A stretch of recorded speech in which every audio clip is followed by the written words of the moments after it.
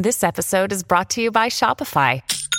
Forget the frustration of picking commerce platforms when you switch your business to Shopify, the global commerce platform that supercharges your selling wherever you sell. With Shopify, you'll harness the same intuitive features, trusted apps, and powerful analytics used by the world's leading brands. Sign up today for your $1 per month trial period at shopify.com/tech, all lowercase. That's shopify.com/tech.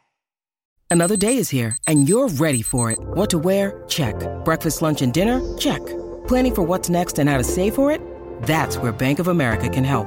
For your financial to-dos, Bank of America has experts ready to help get you closer to your goals. Get started at one of our local financial centers or 24/7 in our mobile banking app. Find a location near you at bankofamerica.com/talktous. What would you like the power to do? Mobile banking requires downloading the app and is only available for select devices. Message and data rates may apply. Bank of America N.A., member FDIC. When you need mealtime inspiration, it's worth shopping Kroger, where you'll find over 30,000 mouth-watering choices that excite your inner foodie. And no matter what tasty choice you make, you'll enjoy our everyday low prices, plus extra ways to save, like digital coupons worth over $600 each week. You can also save up to $1 off per gallon at the pump with fuel points. More savings and more inspiring flavors make shopping Kroger worth it every time. Kroger, fresh for everyone. Fuel restrictions apply. Welcome to the New Books Network.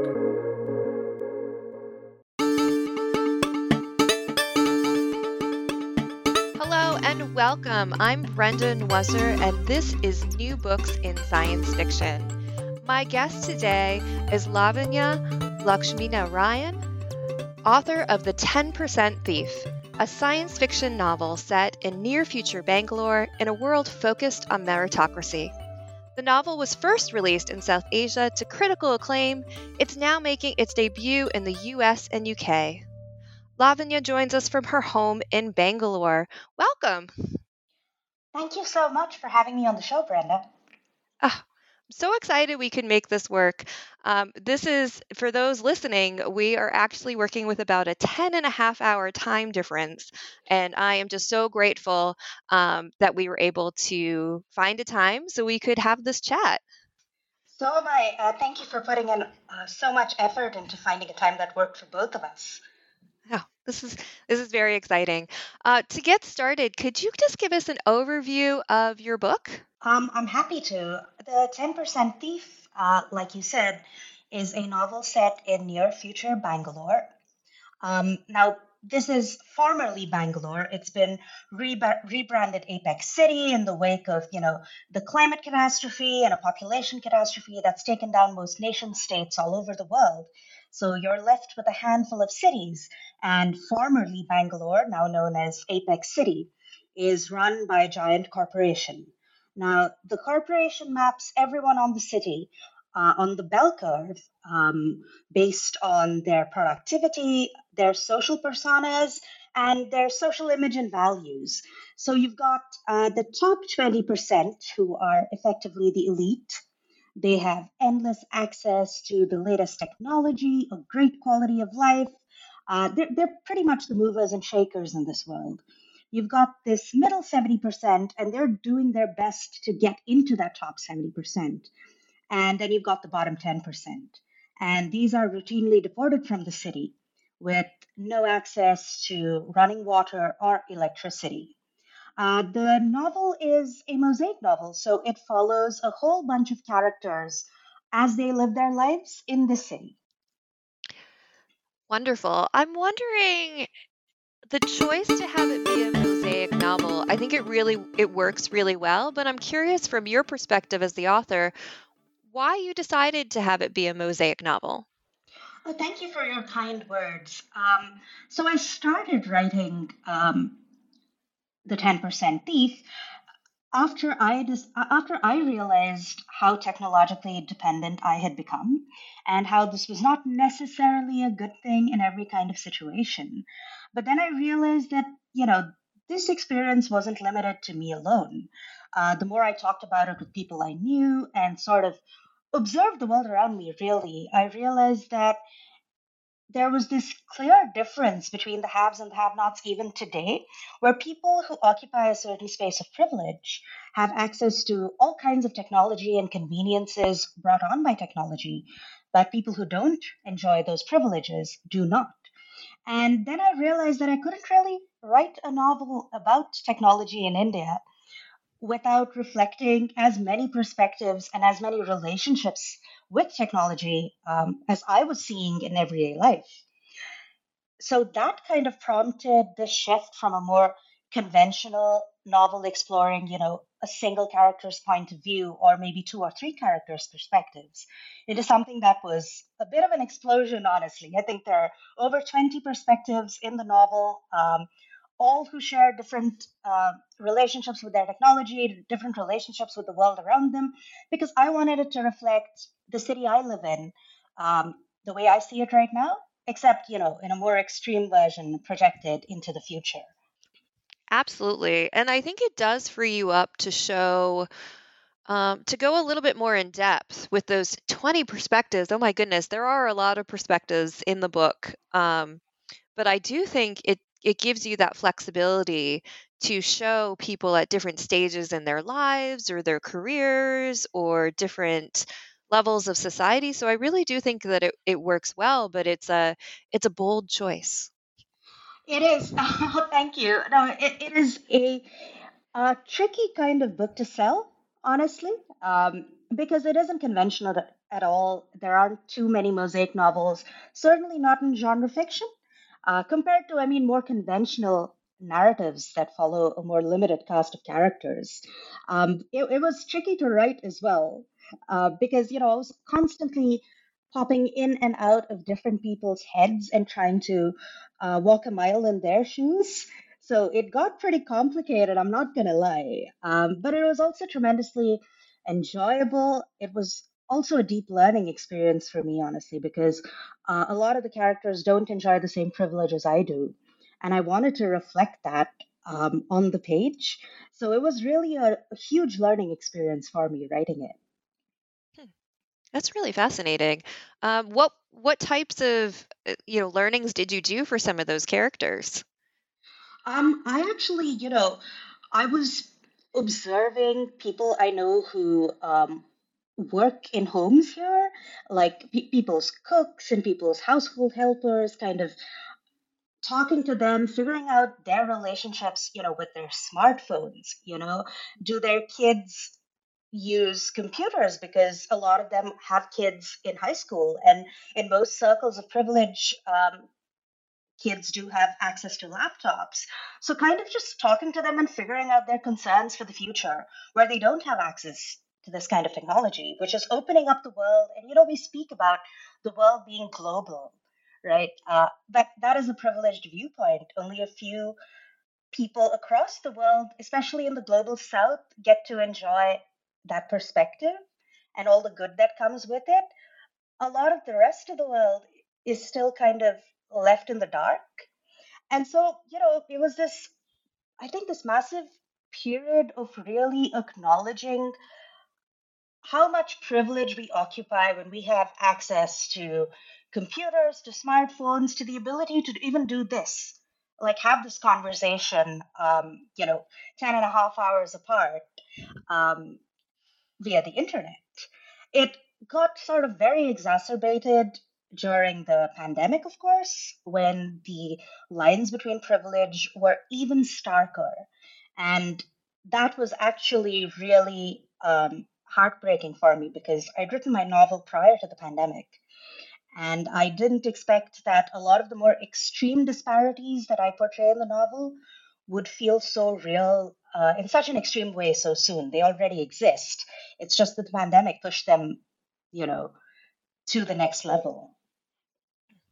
No, absolutely. And I think, we can point to examples in our own life, for example, the kind of both the privileged and maybe the not so privileged of, here where I am, many things like utility bills for like electric or heat are starting to be paid online and kind of shifting away um, from being paid via paper or services where you need a smartphone. And we have, members in our elderly population who may not have a smartphone.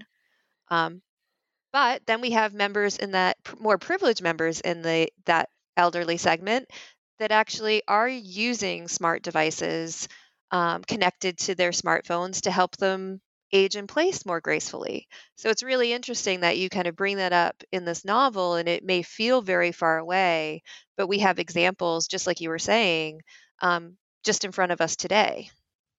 Absolutely. And the whole point of the novel, when I was writing it, it isn't to say that technology is evil and it's out to get us. It is just an exploration of how we work with technology, and possibly, for me at least personally, um, a kind of call to be more aware of that relationship, because technology does empower a lot of great things, including this podcast. It does bring the world closer together. Like you said, the elderly can age more on their terms. I've seen that, with simple things like with my grandmother, who does have a smartphone, and it's supremely helpful to her. At the same time, um, I know people who don't have a smartphone who, when the pandemic happened and I had to, I wasn't at my own home when it happened, and I have a lovely lady who comes and helps me with my housekeeping, and she's wonderful. But there was no way I could get her money across to her, because I used to pay her in cash before. And so I had to get her a smartphone and help her set up her online bank account, like our equivalent of Venmo. And it was so complicated. She really did not want to move to a phone without buttons, right? So you've got these learning curves that are so complicated for people to have to navigate. No, absolutely, absolutely. And I didn't get the sense in your book that you were saying technology was bad.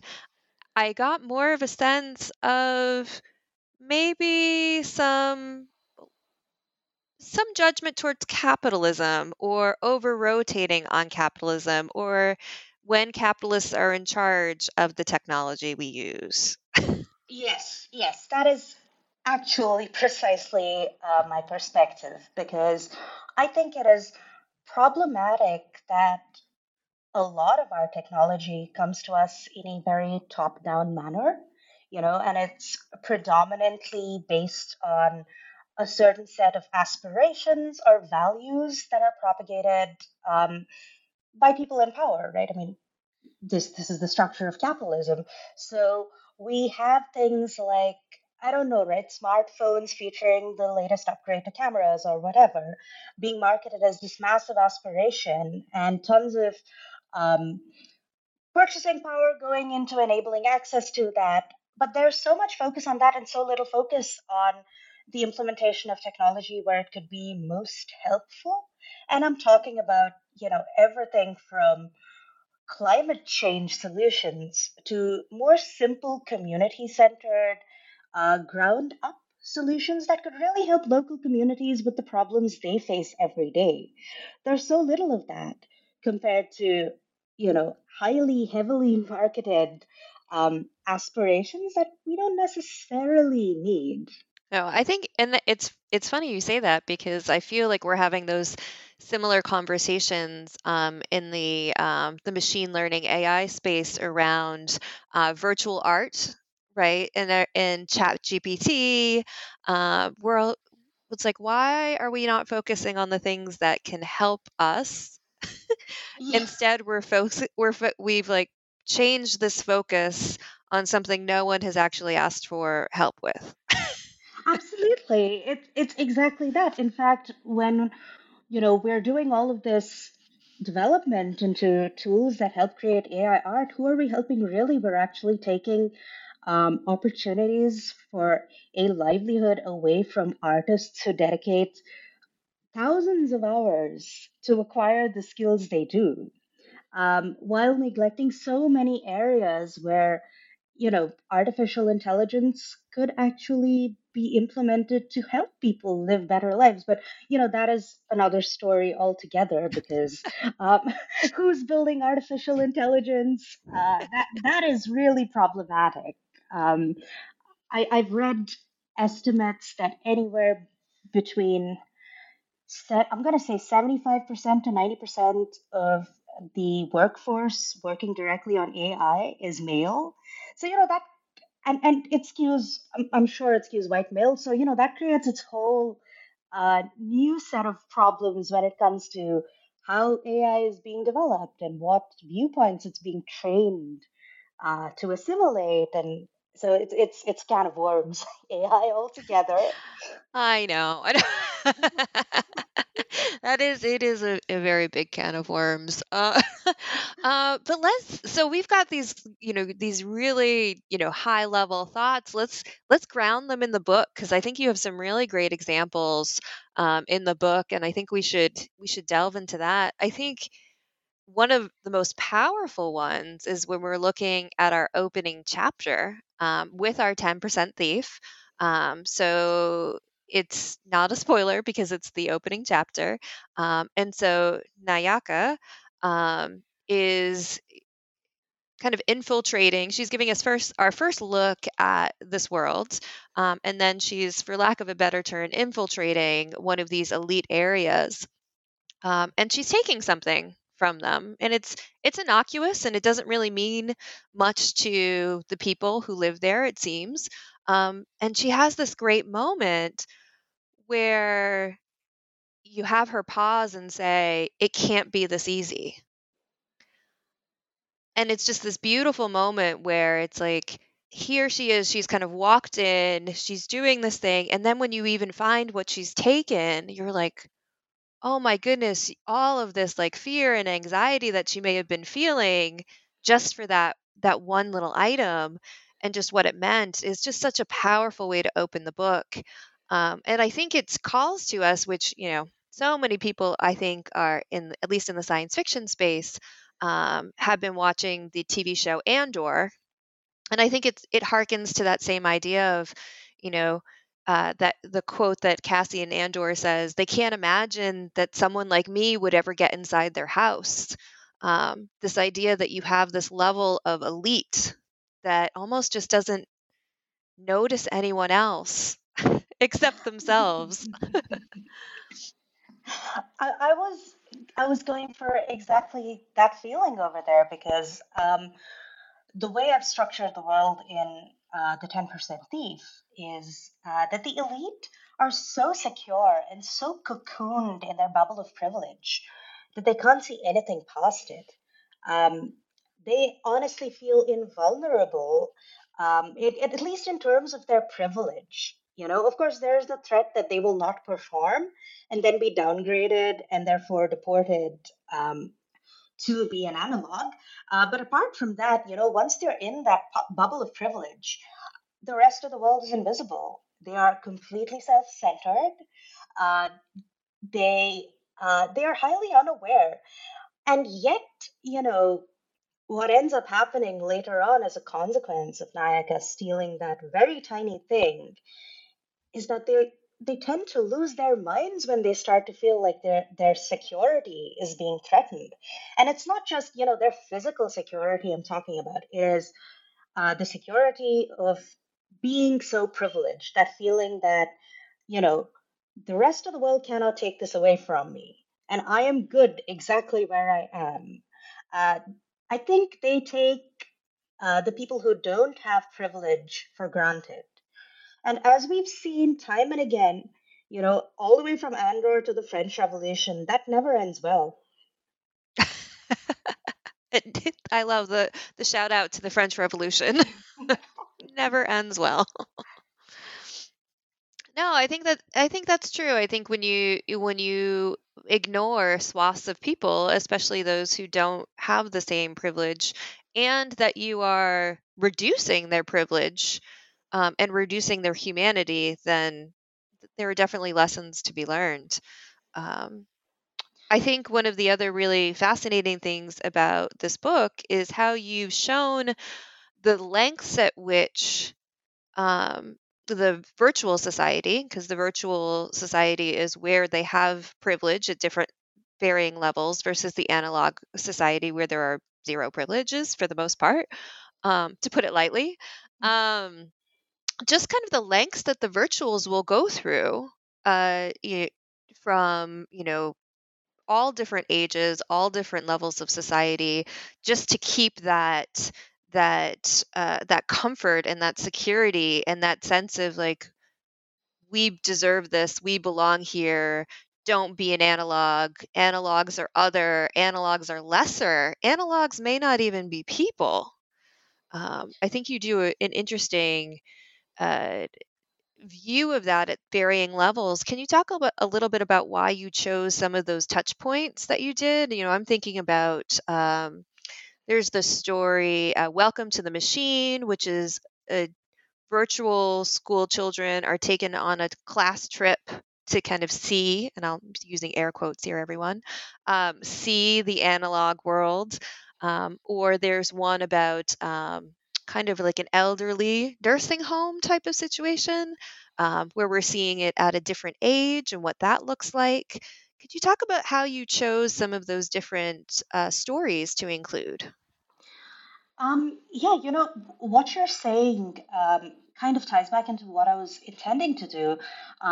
I feel, I felt like it was important to showcase this ultimately privileged society that convinces themselves of how much they deserve that privilege by dehumanizing and reducing the personhoods of those people who do not have privilege. So, with each of these instances, you categorically see them treating the analogs, the virtuals treating the analogs, not just as the other, but almost as if they are a not human other. Um, there are a bunch of instances. The chapter Welcome to the Machine, where these children are taken to, and I'm quoting from the book, observe the analogs in their natural habitat. That reduces them practically to objects, right? Where you can watch them, I don't know, poke them, see if they'll respond. But no, don't really poke them, because what's reiterated through the book is that they are dangerous and you don't want to upset them. So there are a whole bunch of um, negative stereotypes surrounding the analogs, as if to be not privileged is their fault because they didn't try hard enough. And that makes them not worthy of being treated like human beings. And that's what I was trying to bring out through that story where the kids go and see these analogs, right? Like, um, it's sort of like a teach them young, um, that this is what happens when you fail. You will not deserve things when you fail because you are a bad citizen, which is, it's pretty stark. But I do believe in a softer sense. This is a lot of the perspective that presently exists in the world, especially when it comes to the other, um, and the other being, any kind of other. Um, Dehumanization of them and kind of reducing them to non entities is how privilege is sustained. Similarly, in the story set in the elderly care facility, again, there is a lot of some people, with the wisdom of age, start questioning whether it's fair to have treated the analogs that way, and that doesn't go well with their overseers. It ends badly again. There's another one I'd love to draw some attention to. There's a story named Etudes. It's titled Etudes, and it's about a young girl who is adopted from analog society into virtual society. And the story begins with the person who runs the adoption home constantly referring to her as it, because, you know, she doesn't deserve personhood. She doesn't even deserve a they them pronoun. She is it. And I did that to kind of again reiterate that this is how they are looked upon, and to reflect, you know, similar things that happen in society today. with a lot of marginalized and othered sections of society. Wow. And I love that you brought up Etudes because that story in and of itself is beautiful. But then there's a story that comes later in the novel where it just shifts your entire perspective of how you feel about the home, right? And you do this quite often. You have these beautiful stories and heartbreaking stories, or funny but also terrifying stories. Um, and then you'll learn this like throwaway line in another story that just changes how you thought about it.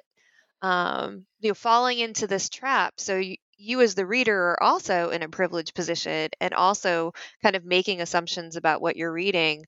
But Etudes, exactly what you were saying, how the home is referring to her as it. And then later on, I don't think this is too much of a spoiler. I'm going to say it.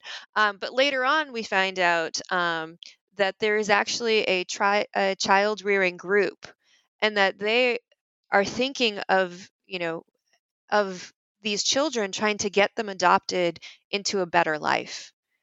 So it just changes. It just breaks your heart that they are doing this and treating these children this way, but in their minds, it's because they're trying to give them opportunity. Oh, so heartbreaking. Um, I'm sorry. I, I'm tearing up just thinking about it because I was like, oh, those are terrible people. And then I'm like, oh no, they're not. Oh. I think they're doing the best they can because I find, a lot of the time the price of sitting in or preparing somebody to contend with a world that is going to be unfair to them, that is a heavy price to pay, and that poor child rearing tribe pays that price pretty badly. Yeah, that was yeah. Thanks for that. And it was also, but you turn the tables on the reader too, and I think that's important as well because I think for many of us who are reading this book, we have the privilege to take the time to read a book first and foremost. So I think that it's safe to say that many folks who are going to be reading this are going to be reading from a position of some type of privilege. Maybe not all the privilege, but some type of privilege. And so I think it's very fair for you to turn the tables on us as the reader. Oh my goodness. You have so many great places of prose. I'm not going to spoil any for anyone, but just you had really great little moments that in other books would be throwaways, but you're so careful with your language that they do give you such a gut punch, just like that one. So that's Thank you. Thank you so much. you're welcome. You're welcome. Let's see.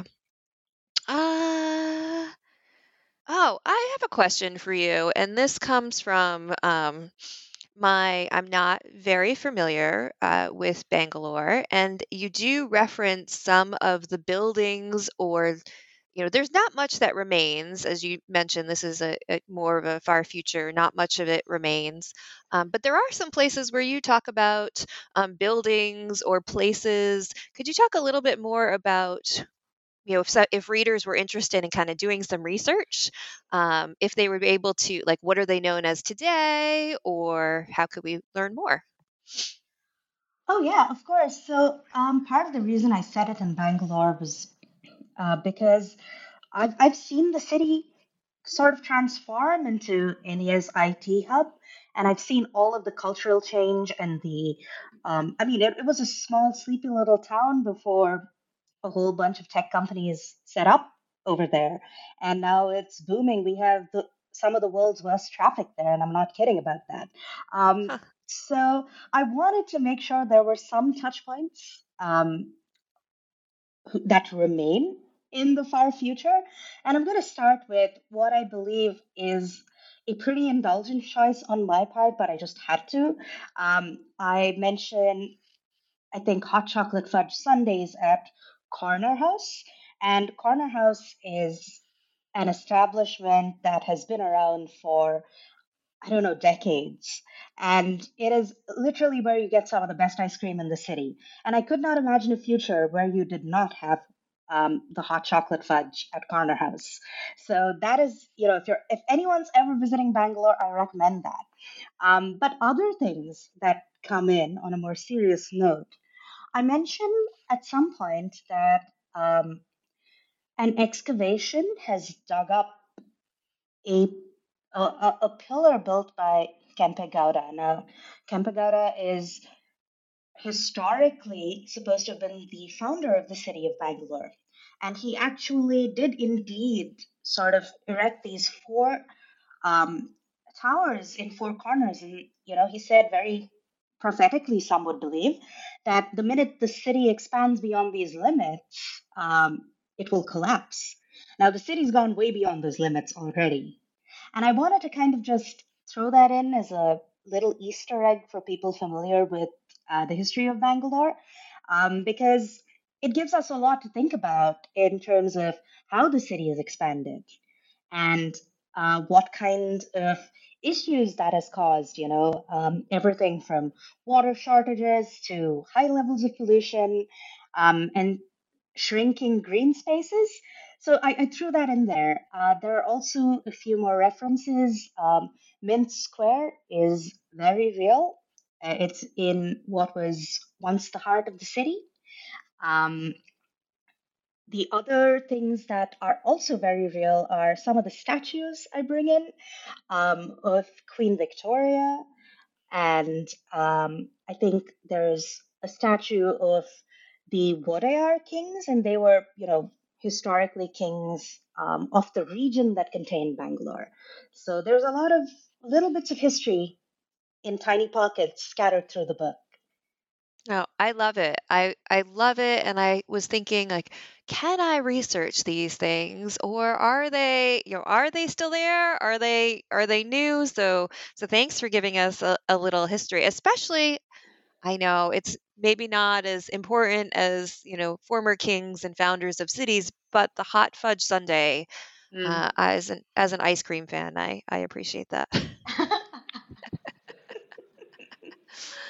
I love it. I love it. And we talked how this is now debuting in the US and the UK in March 2023. Did you have to make any changes or adjustments to any bits of the book for those audiences? Maybe something that wouldn't quite resonate, or something, or language change, or anything of that nature? Nothing particularly significant. I do think, though, that I made a few modifications. If you read the South Asian edition, in South Asia, it was positioned and marketed as a set of interconnected short stories. So some of the stories were set in past tense, some in present. Um, Now, in the UK and US, it is being firmly positioned as a mosaic novel. So I've switched all the stories into present tense. That's the biggest change I've made. I think most of the rest is pretty much as is. Okay. No, that makes sense. And it's interesting because I think you can feel that a little bit in some of the timelines of the stories. Um, I noticed there are a few characters who we see at some maybe different points, or how we see the revolution at different points. And so there's this sense of like atmosphere about the timeline in which it takes place, if that makes sense. Yeah, that does make sense. Excellent, excellent. All right. Well, that's good. I always like to know, what the difference might be for different regions. So thanks for sharing that. Well, you're most Let's see. welcome. Let's see. I'm curious too, because we talked a little bit about how I mentioned that there are some stories where they take time to unravel. So Monster Under the Bed comes to mind as one of them. But then there are other stories where I feel like you're just on the nose, right? You're not holding back any punches. You're like, this is it.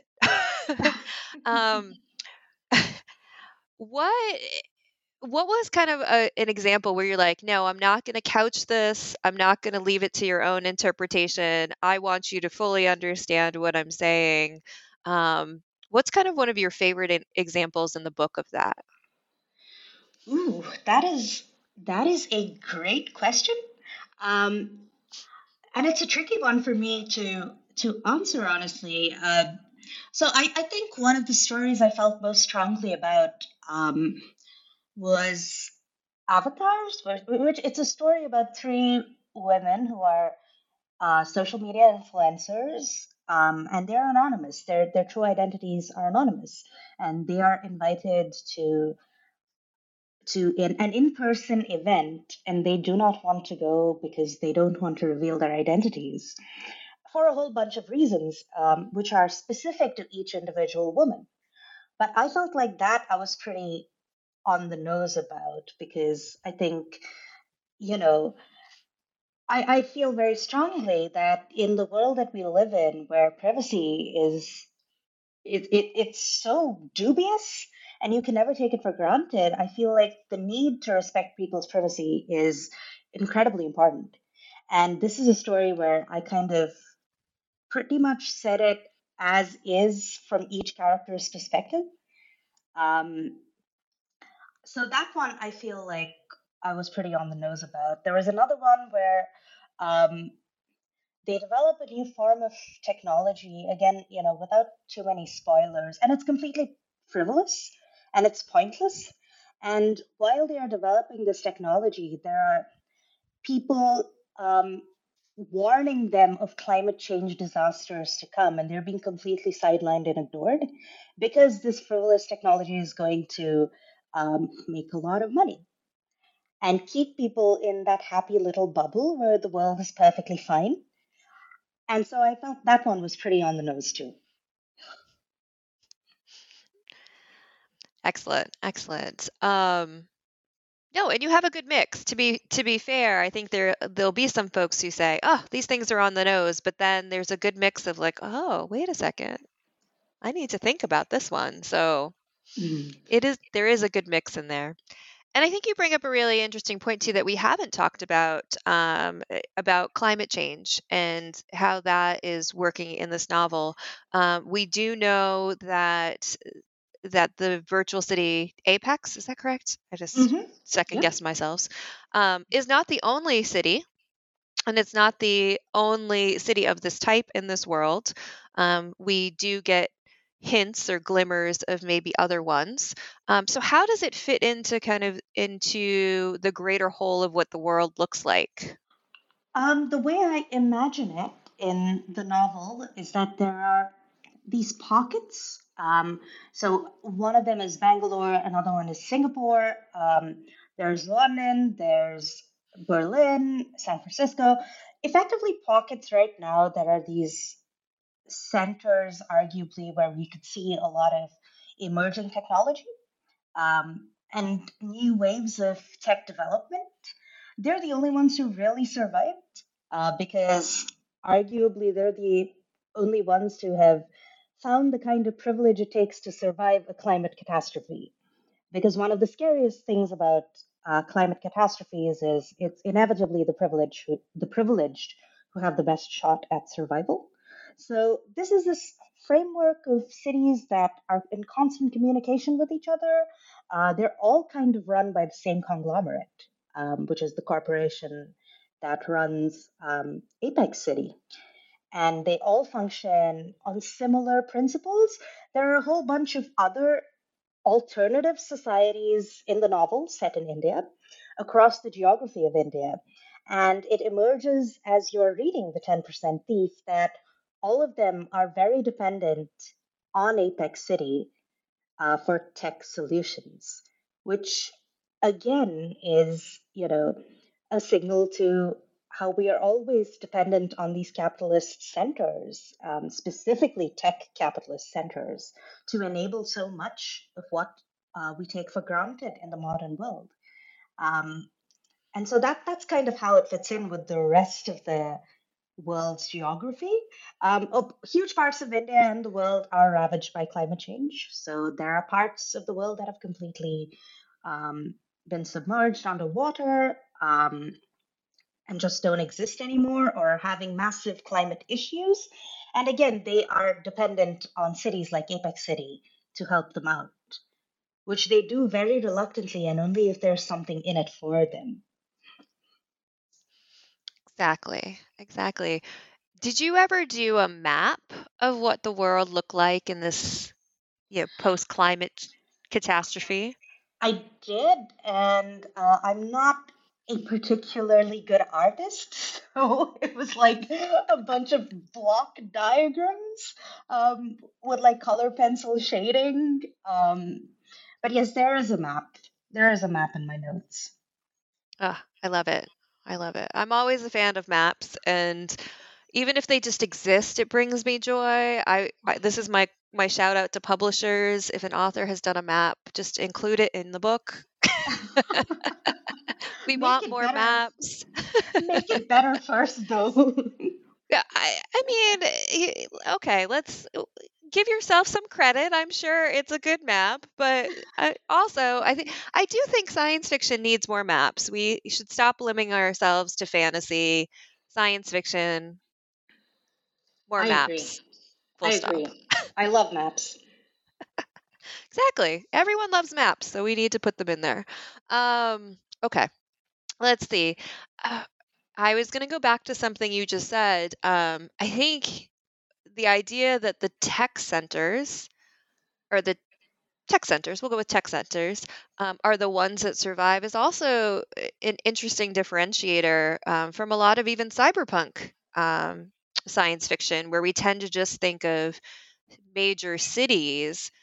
But to your point, the technological centers of today are a little bit different than major cities. Berlin being a perfect example of that. They've been more up and coming in the past decade, and some folks may not think of them in terms of, a major world player in terms of a major city that would survive a climate catastrophe. Yeah, I did want to do that very intentionally, because I wanted to talk about places where there's possibly just enough tech lurking, um, as opposed to the great historically romantic cities of the world, places where there might just be tech around because there are massive startup economies. And I feel like the best bet to surviving catastrophe might come from the initiative that it takes to create a startup, but not necessarily the way startups are structured right now, where they're more focused on profit by and large. But I feel like if you took the kind of energy that it takes to create a startup and invested it in looking for solutions to really make the world a better place, and not in the way tech bros think it makes the world a better place, really addressing local concerns, I think there's potential there. So, not everything that the people who run these cities did has necessarily been bad in the past. That's also something I wanted to bring in because if they've survived climate change, they did a few things right. It's just that they then established themselves into a capitalist system of power, and that's when things went really wrong. Isn't that the tagline for so many things? And Yes. that's and that's when things went really wrong. It just reminds me of Avatar: The Last Airbender, and everything changed the day the Fire Nation attacked. It's just, capitalism, Fire Nation, same thing. Yeah. Uh, Yeah.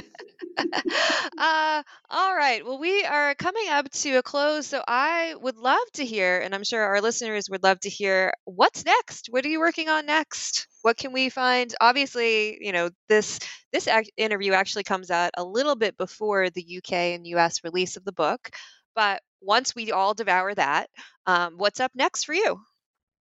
I am working on my next book. Um, I don't have a release date for it yet, but it will be out with Solaris again. Um, so this is a novel that explores the future of food, and kind of I've set it in a very different kind of future, a slightly more hopeful one. And it follows a whole bunch of characters through their relationships with food and technology. And I'm very excited about it. I am very excited about that too. I think you've hit upon something that many people in science fiction and fantasy want to hear about is the future of food and our relationship with food. So, yes. If you could just finish writing that so we could have that, I'm doing my best. If we could have that in time for the holidays, that would be wonderful. I know that's not how book publishing works, but we can dream, right? I'll have a chat with my editor and see what we can do. I appreciate that. Thank you. Oh my goodness. Well, thank you so much. This has been so wonderful to have you on New Books in Science Fiction. Again, I am so grateful that we were able to make this happen. Thank you for having me. This has been such a wonderful conversation, and I'm so glad we could make it work. Excellent. I have been speaking with Lavanya Lakshminarayan. Hopefully that was right. We had a whole conversation on this. So hopefully, how was that? Was that okay? Good. That was good. Okay, perfect. Actually, why don't you pronounce it too, just so everyone can hear the difference in how it should be pronounced? Lavanya Lakshminarayan. Excellent. Thank you. So, listeners, please don't judge me too harshly. Anyway, she is the author of The 10% Thief, which comes out in late March 2023 for both the UK and the US from Solaris. If you've enjoyed today's chat, I invite you to subscribe to be the first to know about new books in science fiction. I'm Brenda Nwuezer, host of this week's episode. Our theme music was composed by Michael Aaron of QuiverNYC.com. Rob Wolf edits the show. Marshall Poe is the editor and founder of the New Books Network, with Leanne Wilson as co-editor. Thank you so much for listening, and take care.